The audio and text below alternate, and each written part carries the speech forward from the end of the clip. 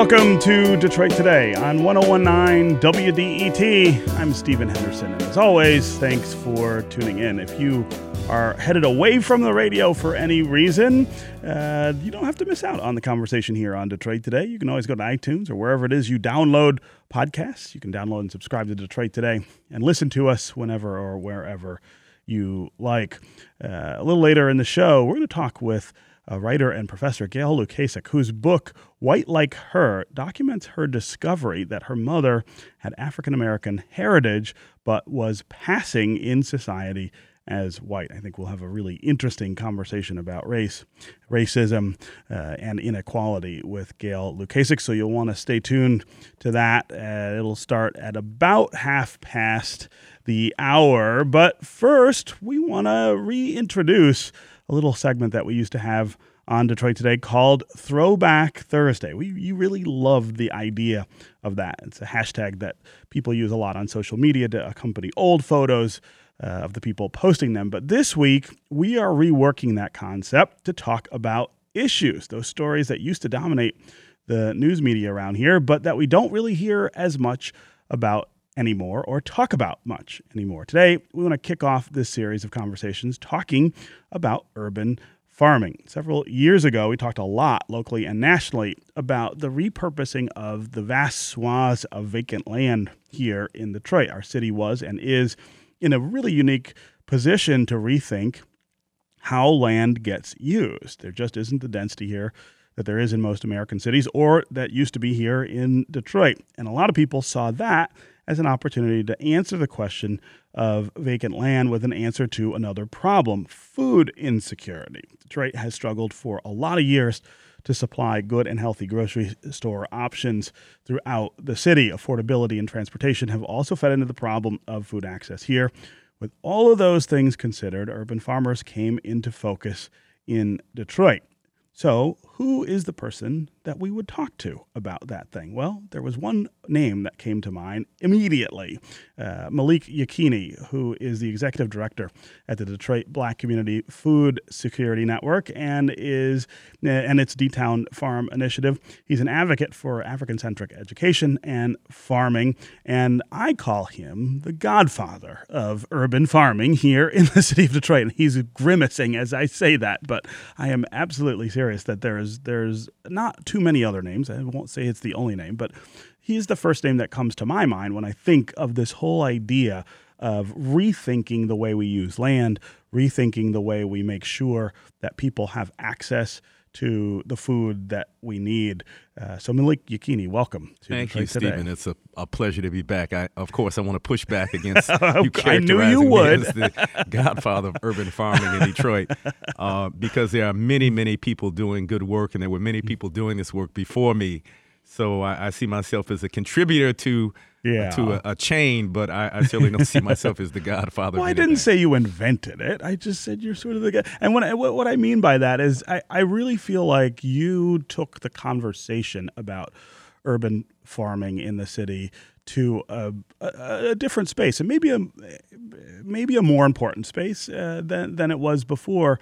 And I really think the convergence of discussion around vacant land and food insecurity that converges around you and what you guys are doing at your initiative. Yeah, well, first of all, I'm part of an organization, the That's Detroit right. Black Community Food Security Network. So I always, as you said, grimace when the focus gets placed on me as an individual, because this is certainly a collective work. Yeah. But I think our organization has contributed to the public discourse on urban farming, both in the city of Detroit and throughout the United States, particularly by raising the issues of racial justice and how that plays into creating a fair and just and equitable food system. Yeah. So let's go back to the beginning when you and the people you work with started talking about this, started thinking about this. What was going on in the city at that point? So first of all, the work of the Detroit Black Community Food Security Network really grows out of some earlier work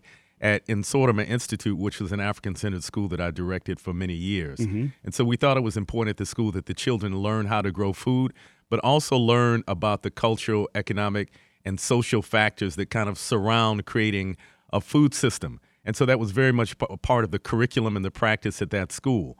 We needed a larger container to hold the work. So in 2006, we created the Detroit Black Community Food Security Network. So, of course, there were several factors. There was the endemic poverty that existed then and continues to exist in the city of Detroit. And, you talk about that frequently on your show. I think 40% of Detroiters are living below the federal poverty line. Yeah. There was the lack of abundant access to full-service grocery stores. At that time in 2006, there was still one national chain, Farmer Jack, which was in the city, which subsequently closed all of its stores the following year in 2007. Right. And so we had a serious problem with lack of access to fresh and healthy produce. And then there was the problem or the opportunity, depending on how you look at it, of the tremendous amount of vacant land in the city of Detroit. So all of those factors kind of converged to spur us to create the Detroit Black Community Food Security Network and to advance this discussion on the potential of urban agriculture. Yeah. And when you started out, well, talk about those early days. What did this look like when you decided, okay, we can address some of these issues through urban farming? Well, frankly, in 2006, most of the organizations leading this work in the city of Detroit were white-led nonprofit organizations. Yeah. And while we believe that they were well-meaning, our organization pushes back pretty strongly against the idea of white groups coming into predominantly African-American communities and leading the work. We are certainly all for allies and for people who are supportive, but we think in a community, in fact, really in all communities, we think that the people who live there should create the vision for what their future should be and should be the primary implementers of that vision, and others who want to be helpful should follow the leadership, the kind of indigenous leadership of the people who live in those communities. Yeah. And so that's not really what we saw happening in 2006. And we wanted to create a vehicle for Detroit's majority African-American population, both to participate in the food movement in a robust way, but also because we're in the vast majority of the population in the city to be in the leadership of that movement. Yeah. I want to stop and talk about that concept right there for a little bit, because there are some people who think that's a sort of controversial concept, right? This idea that I've been called racist for that's saying right. that. I'm sure you have, and we could have a whole conversation about that word and how people use it and how people don't understand what it means. But Sure. but I do want to talk about this idea of outsiders coming in and leading things, and the sort of address that issue from, I think, I have that argument too with people all the time. And I say, listen, what if I moved to Birmingham and started deciding things about how that community ought to look, how that community ought to feel, or how that community ought to deal with various issues? People would call me all kinds of names. No one thinks of that, or I should say the majority population doesn't seem to think of it that way when they think of Detroit. And some of that is about capital, I think, the idea that people in the city lack the kind of capital that you would have in other communities. But some of it is just about race. I mean, it really is about not believing that agency is one of the things that African Americans ought to benefit from. Yeah, well, you're absolutely correct. So two things. One, it's the analysis of our organization that there is still a dominant theme both in the United States and through the world that sometimes we call the system of white supremacy, that people who are defined as white have unearned privilege and are usually more well-connected both with people and with capital. And then this system of white supremacy intersects with the economic system, capitalism, which has a logic of its own. And so we are not, and I don't think any reasonable person in the city of Detroit is for putting up a wall around the city and saying, well, no new people Stay get out, in. right? Yeah, because, I mean, certainly, all communities, there's some porosity. There's people moving in, people moving out, ideas which are exchanged. There's cultural ideas and this has happened, throughout the history of human beings. So, I mean, there's nothing wrong with that.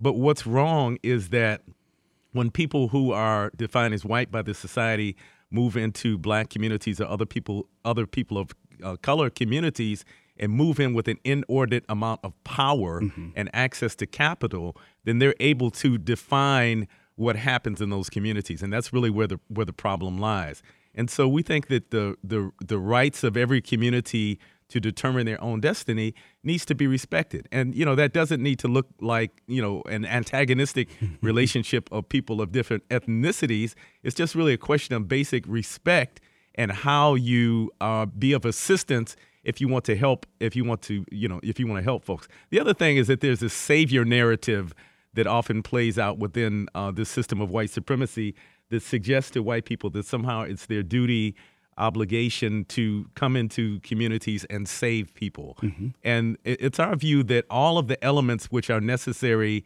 for rethinking and kind of reestablishing vibrancy in our communities exist within inside of us. And so, again, others who want to assist in that can come in and follow and support the leadership that already exists in those communities. Yeah.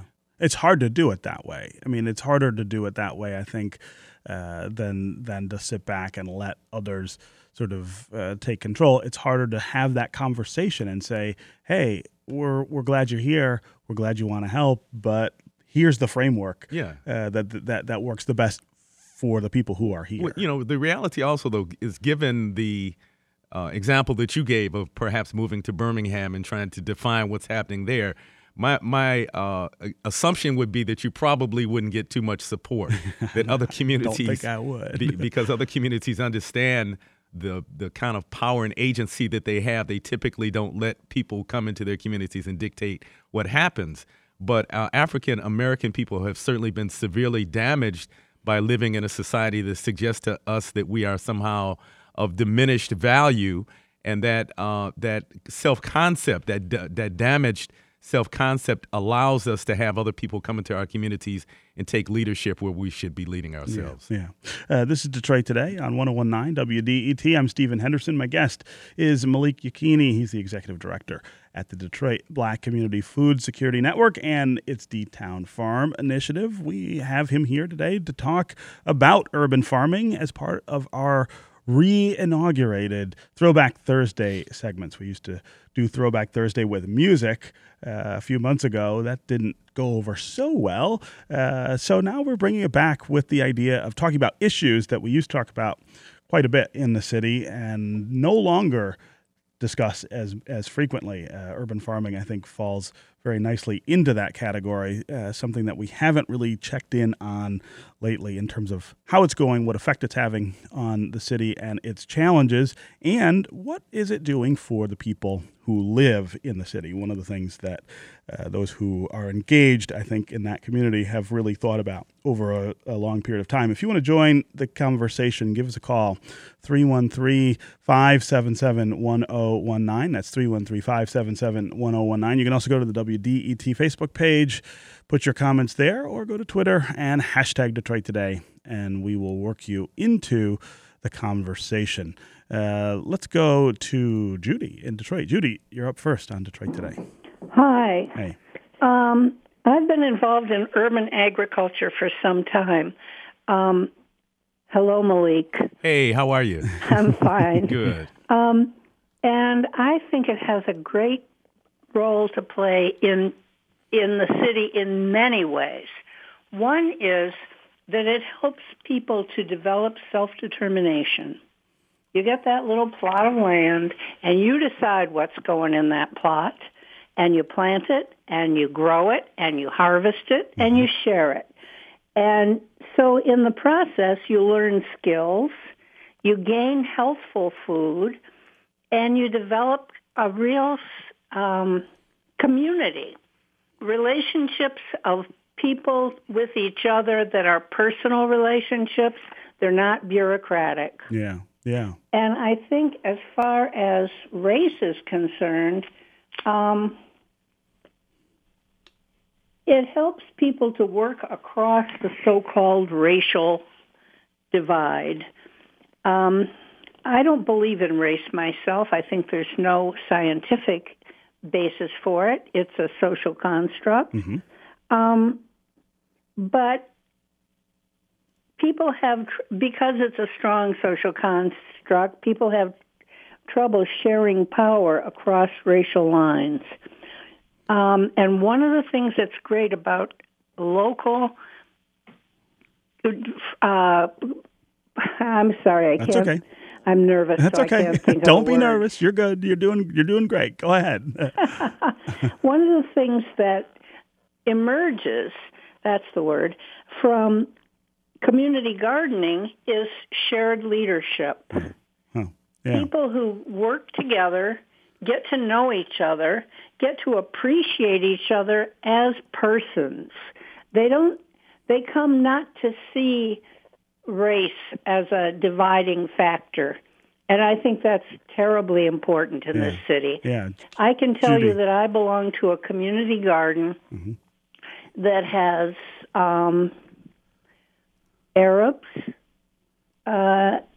Arab-speaking people, African Americans, and so-called Euro-Americans.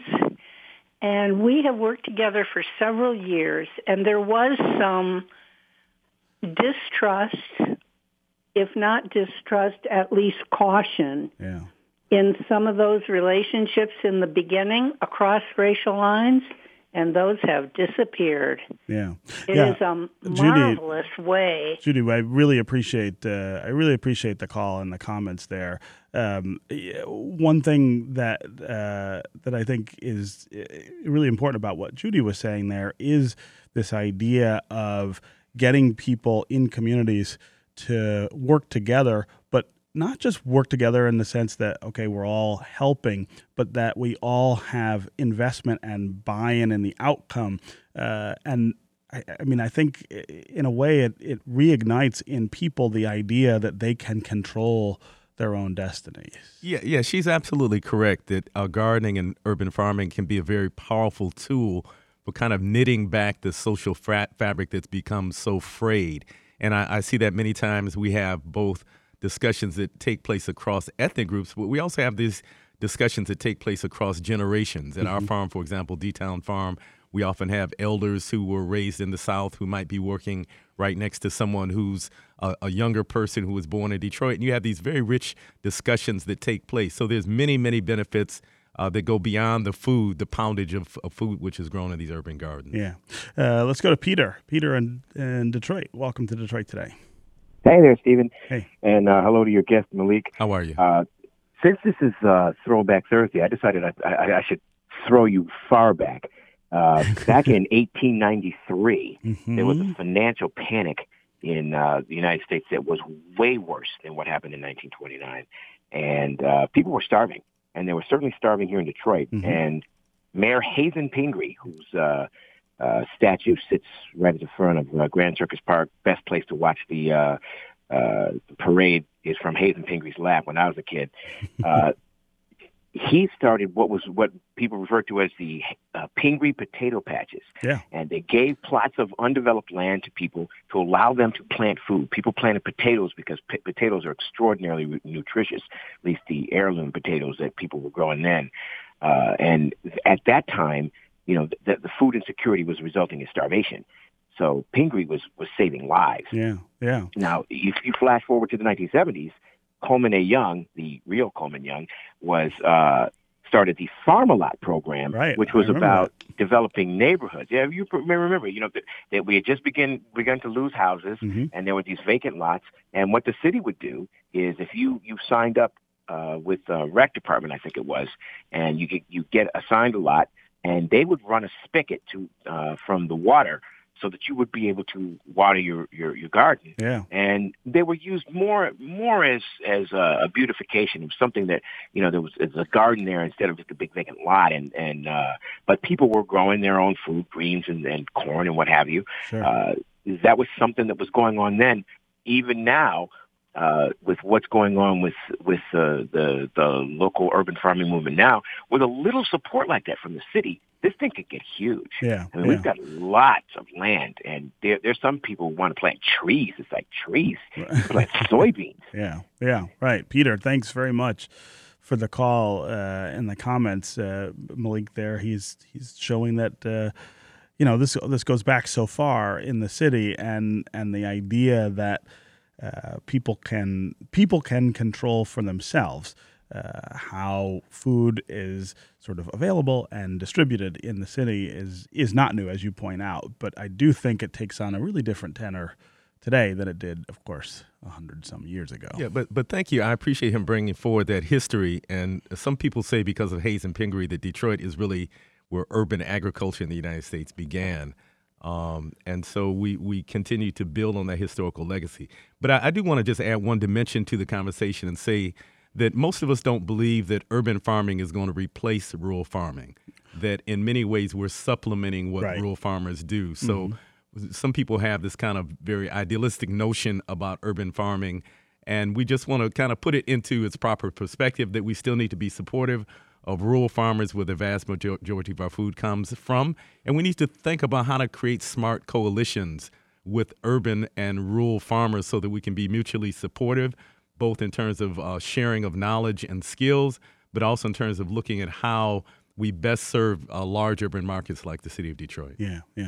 Imani and Romulus, welcome to Detroit Today. Hey, good morning. How you guys doing today? Good morning, Bob. How are you? How are you? I'm fine. How are you? I'm doing all right. Well, my question was for you, Bob Malik. What ways can people that are under the age of 30 get more engaged with D-Town? Or is there some type of outreach that you guys have? I know you have something for like the little kids to do, but that gap that's in between, being like a young adult, to someone that's under the age of 30. I know that, D-Town's involved a lot with getting people out there to the farm to go ahead and help and getting involved with the, farmers market and things like that. What other ways can, that gap or that age range under the age of 30, young adult can help to get involved with you guys? Well, interestingly, our board of directors is primarily people who are either under 30 or right around the age of 30. So young people are very involved at every level in our organization. And we also realize that it's important, if this movement is going to have intergenerational sustainability, that we consciously nurture the development of young people within this movement. But as you pointed out, young people can get involved, or older people can get involved at D-Town Farm by volunteering at the farm and learning the various aspects of urban agriculture that we practice there. They can also get involved in the development of the Detroit People's Food Commons, which is a building we're building on the corner of Woodward and Euclid, the cornerstone of which will be the Detroit People's Food Co-op, a cooperatively owned grocery store. So we have lots and lots of work and energy around that project. And one of the things that's going to do is source food as much as possible from local growers. So we expect this new cooperative grocery store to be a boost to the local urban agriculture movement. But there's many ways that people of all ages can get involved. They can contact our office at 313-345-3663 for more information. Yeah. Thanks very much for that call, Monty, and eliciting that information for the listeners. Let's go to John on the east side. John, welcome to Detroit Today. Good morning. Thanks for taking my call. Sure. So I want to gently ask that Malik consider that some of us American Europeans have been here. I've been here for 55 years. I've been a community leader in Jeff Chalmers for 30 years, and I've experienced a lot of pushback, including people asking me what I'm doing here. Am I lost? Am I in the wrong neighborhood? And I love the city, and I've worked diligently. We tried to get a Community Detroit grocery store coalition going back in the mid-2000s to actually replace the Farmer Jack up here on Jefferson Avenue. And then the other thing is that the store that Moses and other folks were involved with creating? I'm sorry? Is that the store that folks from Moses were involved with? I believe so. Yes. Yeah. And it didn't work out, but I also experienced some pushback there. What was this Caucasian doing at the table? So, one of the things we try to do here is mitigate the gentrification that we've seen coming since Victoria Park was brought in, and they wanted to wholesale demolish the entire neighborhood and just put urban or suburban type subdivisions here. Sure. We've also the community gardens that we put together back in the 2000s. They were more about community building, like Judy indicated, is bringing the people, get them out of the houses, know who your neighbors are, and all work together. And then, eat some fresh food at the same time, which is one of my favorite things. So I just wanted to add that. Yeah, no, I appreciate your calling and of course listening to the show. Malik, do you have a response? I would say not much, except clearly we recognize that although Detroit is a majority African American city, it's not an all African American city, and there are people of various ethnicities who have the right to live prosperous lives as well. And we need to figure out how we build kind of community and equitable relationships with everybody who's here. It's one of the things is that's sort of lurking behind this conversation is the level of comfort people have with who's in charge, right? The idea that maybe you aren't the person with your hands on the wheel directing things in a community that you may not have as much invested in or be as familiar with as somebody else. And I think that ends up being a prickly conversation sometimes in this country, that white people are uncomfortable sometimes with the idea that maybe they aren't in charge of what's going on, and they take it as an accusation or some sort of exclusion by black people. It's not that. The idea that of self-determination is about self. It is not about others. So right. It's sometimes hard to get into that. All right, we're going to take a quick break. We're going to come back and continue our conversation with Malik Yekini about urban farming. Stay with us on the phones, 313-577-1019. Arnold in East Detroit, Phyllis and Warren, Brett in Ypsilanti. We will get to you.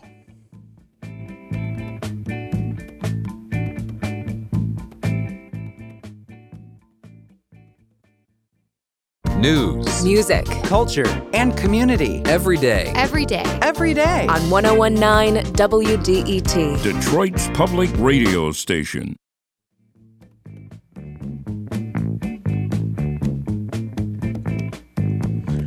You're listening to Detroit Today on 1019 WDET. I'm Stephen Henderson, and as always, thanks for tuning in. My guest is Malik Yekini. He's the executive director at the Detroit Black Community Food Security Network and its D-Town Farm Initiative. We are talking about urban farming in the city of Detroit as part of our reinaugurated segment on Throwback Thursdays. The idea now is to talk about issues that we used to talk an awful lot about that we don't hear as much discussion about right now. If you want to join the conversation, give us a call, 313-577-1019. That's 313-577-1019. You can also go to the WDET Facebook page and put your comments there, or go to Twitter and hashtag Detroit Today. We'll try to work you into the conversation. Let's go back to the phones here. Arnold in East Detroit. Arnold, welcome. Yes, good morning. There are many areas of Detroit where the local community is empowered and redeveloped, and the area is booming and prospering. The two areas that come to mind right off the top is the Arab American community and the Mexican community. They redeveloped that whole southwest side. The homes are over 100 years of age, without any federal money and no City of Detroit money. And it was all done by the local people who live in those homes. Yeah. So we already have a very successful template of how to redevelop neighborhoods in Detroit. Yeah. We just have to copy what the Mexicans and the Arabs have done. Yeah, well, that's one way to look at it, Arnold. Thanks very much for the call and the comments. I mean, there is something about this question of how we redevelop the city in the predominantly African American areas that gets to, and we were talking about this during the break, the agency that people have, and sometimes it's really difficult to make those comparisons to other cultural groups or ethnic groups because they just have not face the same kinds of circumstances. And yeah, it's wonderful that Latinos have done what they've done in Southwest Detroit, that the Middle Eastern population that's here is doing well in that part of the city as well. I'm not sure that you can just say, well, let's copy that for Black people. Yeah, that was my thinking exactly. And certainly we should lift up those examples, and I'm sure there's many lessons we can glean from what they've done. But the major difference is that people of African descent in the United States underwent a process of enslavement and the almost total decimation of our traditional culture and language. And so these other ethnic groups haven't gone through that same process. They still have their family names that have probably carried on for hundreds of years. They still speak the language that their great-great-grandparents spoke. There's still many cultural retentions that they have. And so their kind of basic sense of identity, their basic sense of who they are, the fiber that makes them a human being that's able to walk on the earth and stand shoulder to shoulder with other human beings hasn't been destroyed. But that's not the case with African-American people. We've had centuries of decimation of our culture, including kind of intentional decimation which has occurred within public schools, where the teaching about the history and the cultural concepts that come out of the experience of people of African descent is almost totally absent. And so we need to really kind of rebuild this fiber of what makes us human in order for us to function in the same ways that other ethnic groups are able to do. Yeah. Let's go to Brett in Ypsilanti. Brett, welcome to Detroit today. Hi, thanks for having me. And hi, Malik, welcome. Thank you. Thanks for being on the show. So I wanted to talk about soil contamination in urban gardens. It's kind of a throwback for me because a few years ago I worked on a study that looked at soil contamination and specifically the perception of risk from that in urban gardens in Detroit. And through that, some of the, I guess, initial findings where people were a little bit less concerned with the contamination if they didn't own the plot, and they weren't as willing to invest in remediation if they thought that the city would end the lot leasing program in that neighborhood or things of that nature. But in general, about soil contamination, Malik, have you seen changes in that, or have you seen increased access to resources to get educated about the issue or to address it, to even do initial testing? Because I know to do comprehensive testing, it's pretty expensive. We only did it because we had a grant, but I'm not sure that that's feasible to test an entire lot in a comprehensive way if you're a single family or even a community, like a neighborhood. So I was wondering if resources have improved for soil contamination. Brett, that's a really great question and topic to inject into the conversation here. I mean, Malik, certainly go ahead and answer the question, but also talk more generally about contamination. If you tear down a house that had lead or mercury or asbestos in it, can you then just, plant a farm on that land and not worry about those contaminants? So, Brett, thank you very much for raising this issue. So the first thing is that we would recommend that anyone endeavoring to do agriculture in the city of Detroit have the soil tested as a first step. So the Garden Resource Program run by Keep Growing Detroit serves as an umbrella for many of the 1,600 gardeners and farmers in the city of Detroit. And by joining the Garden Resource Program, you can have your soil tested for a relatively low fee. For example, I think it costs $10 for an individual family gardener to join the Garden Resource Program and then get their soil tested as a part of that. So that's a tremendous resource.